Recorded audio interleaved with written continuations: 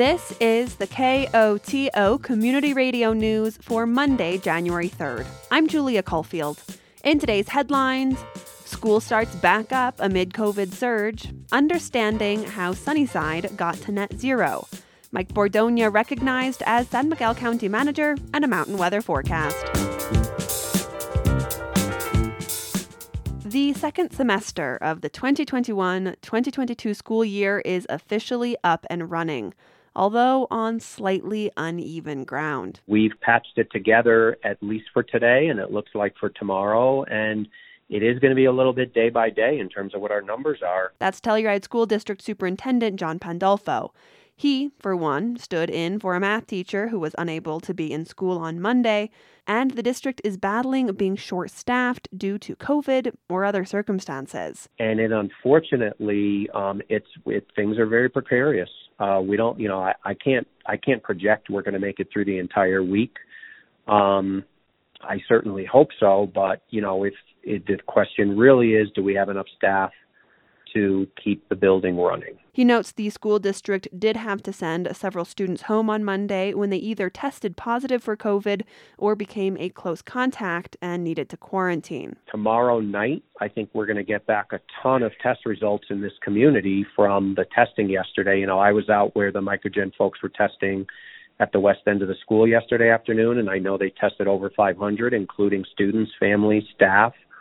And those results could put a lot more staff out. While Pandolfo says even the end of the week is uncertain when it comes to keeping in-person learning, he adds the district felt it was important to stay in person, unless forced otherwise. We know remote doesn't work as well. We know there's a lot of problems associated with that. We know in person is the best. And so, that's what we're going to do as long as we can do it. He notes there will be no hybrid this semester. If a school is unable to be fully in person, it will be fully remote. It could be that it's one school that does and another school that's able to stay in person, or it could be that the entire district needs to go that way. But again, I don't think there's anybody who wants that. It's only going to be if it's, out of necessity. Shifting on a dime from in-person to online is, of course, not easy. Pandolfo says the district will need to shake off some cobwebs, but we'll figure it out. We figured it out for, going on 2 years now, and we will continue to. But clearly, the uncertainty of education during COVID has its impact. Pandolfo likens it to whitewater kayaking. When you're in the middle of it and or you're in the water, upside down or swimming or whatever, you don't really think about what it feels like until you're out of it. And it does feel like that's what this has been. I mean, I think people are tired. I think this is going to make everyone more tired, and it does. But at the same time, I feel like, there's been a lot of resilience built up. And I think, again, the staff is to be commended. The community is to be commended. The students are to be commended. And Pandolfo has a dream for the semester, even if it feels a bit far away at the moment. I am looking forward to, as soon as possible, but I'm going to say way before the end of the semester, really saying we are done with that now. And we are back. We're not wearing masks. We are not doing any kind of special stuff, where we are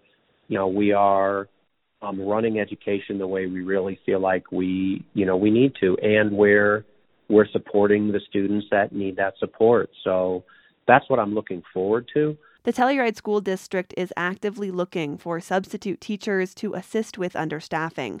There will be a substitute recruiting fair at the Wilkinson Public Library on Wednesday, January 5th from 3 to 6 p.m. Interested individuals can also apply at TellurideSchool.org. It's no secret housing is a challenge in San Miguel County, but building more of it could exacerbate another challenge: climate change. Residential and commercial buildings account for about half of the county's greenhouse gas emissions. So how can a region build more without also increasing emissions? KOTO's Matt Hoish looks into one piece of a potential solution. It's a cloudless day. A crew works on a hillside west of Telluride. The spot will soon have 30 new affordable housing units. Telluride Mayor Delaney Young looks on from outside the construction area. It's so satisfying to see this take shape. The town, along with San Miguel County, which donated the land, is developing the housing called Sunnyside, in part a reference to the abundant sunlight the south-facing hillside gets, but also a nod to the rooftop solar that will make the housing net zero for carbon emissions. We knew it would cost more money in the initial stages to do it in this manner, but it would have been irresponsible of us to not consider this simply because of its geographical location. I had always heard of the net zero with quotes in California and warmer climates, more mild climates, and thought it sounded like a really cool concept, but didn't really think it would be possible here. Hillary Cooper is a San Miguel County commissioner who initially pushed for the local governments to consider net zero for Sunnyside. At first, she says, an architect friend told her it would cost 20 to 30% more to do so. But that wasn't the case. Lance McDonald is Telluride's program director overseeing Sunnyside's development. He estimates development costs increased by about 6% to get Sunnyside to net zero year over year. Which means that the project will be generating the same amount of energy that it would use on an annual basis. Essentially, the housing is still connected to the grid, but it also supplies energy from its rooftop solar. In some ways, you could say we started from the roof level down. Brian Golden is a principal at 2757 Design Co., which designed Sunnyside. Solar is half the net zero equation. The other half is efficient building and mechanical systems to reduce the building's energy use. And, Cooper notes, there are other changes. We also made a determination at one point about halfway through the design process that we would not hook up to gas. Emissions from all electric appliances, she explains, will be offset by the solar panels. Cooper says she'd like to see every building the county develops be net zero moving forward. Young notes Telluride is also interested in replicating the net zero design with other projects, but doesn't know if it will be able to. Canyons, after all, aren't the best spots for rooftop solar. What we will do is take the best of what works here and implement it in projects to get as close as we can to achieving our own climate goals with those other projects, even if they can't be net zero. Still, it might work elsewhere. Other mountain communities, Young notes, have approached town, curious about Sunnyside.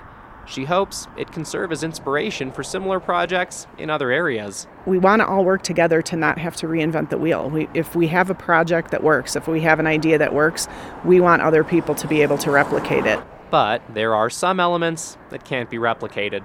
As we speak, Young briefly turns around to look at the picturesque Telluride Valley floor and the view Sunnyside residents will have from their homes. People who live here and work here year-round have it pretty rough during the high seasons, and I don't think enough gets said about that. And to know that there's going to be people living here who work here and are working their butts off, can come home and look out at the beauty that surrounds them, it lifts my heart to know that this is going to be available to people who really need that. That's why we live here, and we don't get to enjoy it enough sometimes. Sometimes sustainability means more than solar panels. Sunnyside is slated to open in early summer. Over the coming months, the town of Telluride will decide rental rates, as well as how people will be able to get a spot in the region's newest affordable housing.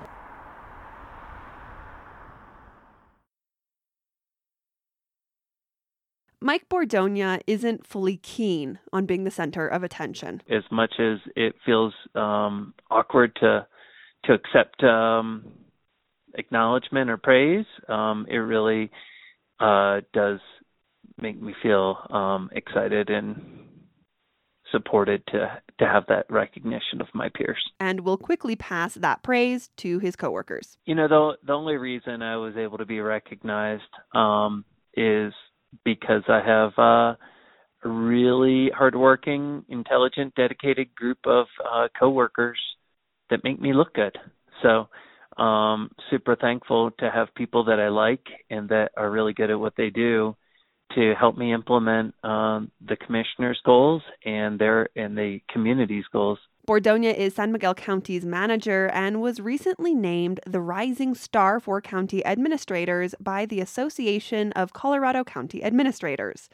While he's now winning awards for his work, if you ask Bordogna, it wasn't his lifelong dream to be a county manager. It's something that I never would have guessed in my past that I would be doing at this time, but it melds a lot of the things that I've had interest in, and like making sure that our communities are safe and healthy, and that our kids have opportunities, but also that we're creating a fair system of rules where if anybody that wants to play by them, equally they can get their dreams accomplished, and they can have progressive things happen. He was drawn in while working as a teacher in Leadville. I was getting engaged and going to my local government meetings, and simply thought I could do the job better than the folks that were doing it, and I was really frustrated at the lack of public input and some of the decisions and direction that I saw that county moving. He took the plunge, ran for office, and was elected as a Lake County commissioner. But the county didn't have an administrator, so he quickly fell into the position. I really found something inside myself that I really liked in that role, and the ability to get to work with department directors and other elected officials to deliver not just services, but to try and change our local community's lives was really the part of this job that excited me. In August 2019, Bordonia made the move from Leadville with his family and became county manager for San Miguel. I think the best part of my job is the incredible variety of things that I get to do every day. The people I get to work with really makes it enjoyable. Getting to choose those people who are going to lead the teams for the county is one of my greatest joys also, because I really want to have this be the place where people think of when they think of a positive, supportive, open-minded, and hardworking group of officials and people that are here to change their neighbors' lives for the better. Of course, it's not always sunshine and roses. People have a pretty high distrust of government, and they have for quite a while, and unfortunately that bleeds into local government as well. And not realizing that the really in-depth, thoughtful factors that we're taking into consideration when we make decisions that might affect someone's life. He says it's hard to, at times, disappoint members of the community or not move as quickly as the community would like. We're a little bit like the town bus in that we aren't the fastest vehicle, but we're really reliable. We know what we're doing. But it's worth it to leave a lasting positive impact on the community. The fact that I get to influence who works for the county in so many ways is a part of my job that I really like probably the most, because I want to hire great people. I want to give them the tools to be successful, and then I want to get out of their way. Bordonia was recognized by his peers as a rising star in his field at the Colorado Counties Inc. Winter Conference. It's an award worthy of celebration, and now he's getting back to work. Living in San Miguel County, a conversation about mental health is never too far away. Mental health and suicide are constant realities in the community. Next week, the Center for Mental Health will be hosting a presentation and discussion surrounding suicide in the region. Mental health clinicians will lead the discussion, exploring what leads to suicide and how individuals can stop suicide in the community. The Save a Life presentation will take place at the Wilkinson Public Library from 5:30 to 7 p.m. on Thursday, January 13th.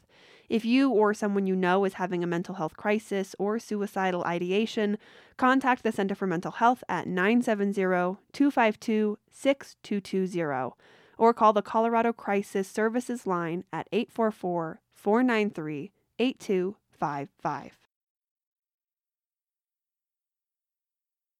5 years after awarding the first Chang Chavkin scholarships, one of those original scholars walked across the stage. Emily Case recently graduated from Colorado Mesa University, the first in her family to attend college.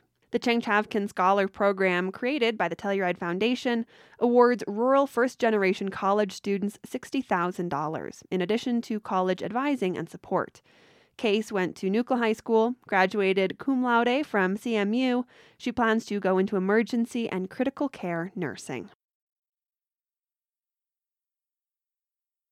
A reality of a new year is everyone has another birthday coming up.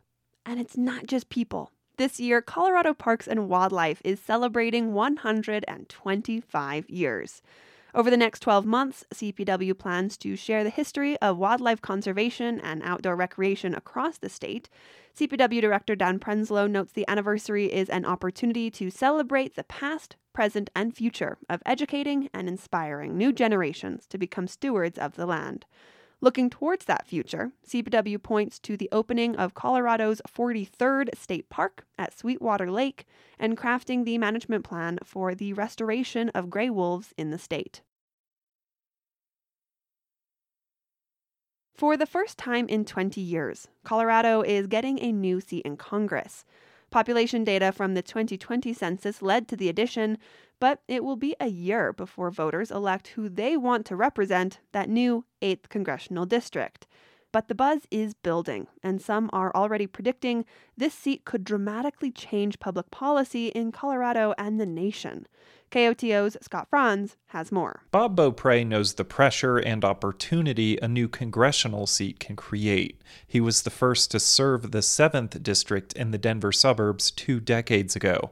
2 terms and 2 failed runs for governor later, the Republican is now a buffalo rancher in Jackson County. Beaupre did not write any major bills during his first months in office, but he says he was still able to grow Colorado's influence by getting assigned to the Transportation Committee. Me and my office worked very closely with the other 6 members of the House delegation to make sure that our requests for highway improvements, airport improvements, the RTD improvements, that all of that was taken care of and funded as best we possibly could negotiate. Having another Coloradan on Capitol Hill, he says, also helped secure a new VA hospital for Aurora.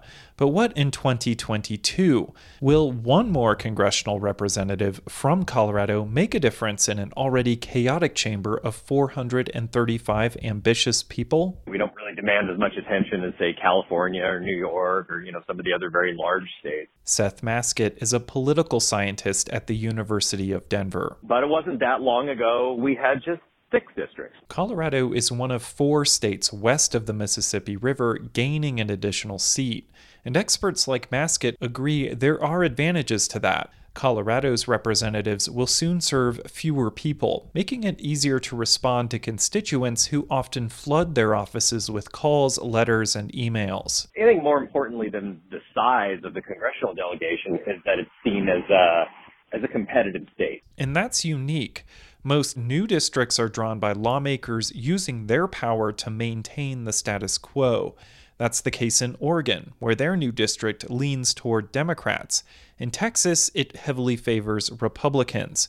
An independent commission drew up Colorado's 8th district, and partly because of that, it's projected to be a toss-up. This seat may well be the majority maker seat. With Democrats controlling Congress by just 8 seats heading into next year's midterms, State Party Chair Morgan Carroll says it's already getting a lot of attention. It is that close that it could even come down to 1 seat, and it could be this one. Carroll is framing it as a choice between continuing President Biden's Build Back Better agenda or reverting back to the Trump years. I'm not sure we've had a district outside of maybe the 6th congressional district, even compared to Denver, that has had this much of an opportunity to powerfully direct the fate of the district and therefore the future of the state and frankly the future of the country. Christy Burton Brown also sees this as a big opportunity. You are going to see Republican candidates be able to run really good races in the 8th CD. Brown is chair of Colorado's Republican Party. She thinks they'll regain some control of the state's delegation and even the balance of power in D.C. Democrats are failing the nation. Joe Biden has extremely low approval rating. Kamala Harris is even lower. We see Jared Polis and Michael Bennet sink in every poll here in Colorado as well. Brown and Carroll both predict the campaign for the 8th congressional district will focus on local issues, despite the chance for the race getting so much national attention. Seth Maskett is not as optimistic. Elections just generally have been getting more nationalized. This is a trend we've seen in the last few years where House races, Senate races are increasingly focused on national issues. And at his ranch in Jackson County, Former Congressperson Bob Beaupre says he'll be watching closely, and others should be as well. We're in the middle of a problem because of the supply chain. Crime is a big issue right now. Climate is a huge issue. All of those are influenced by public policy, politics. Both Democratic and Republican candidates have already announced their campaigns for the new district that covers areas north of Denver up to and including Greeley. Primaries for those candidates will take place next June. I'm Scott Franz at the state capitol. The National Weather Service forecast for the western San Juans calls for partly cloudy skies tonight with a low around 20 degrees. Winds could gust as high as 25 miles per hour. Tuesday, expect mostly sunny skies during the day and partly cloudy skies at night. The high is around freezing with a low around 20 degrees. Winds could gust as high as 30 miles per hour. Wednesday, there is a 30% chance of snow showers with mostly cloudy skies and a high in the mid-30s. Wednesday night, there is a 40% chance of snow showers with mostly cloudy skies and a low near 25 degrees. This has been the news for Monday, January 3rd. Thanks for listening. If you have a story idea or a news tip, call the news team at 970-728-3206.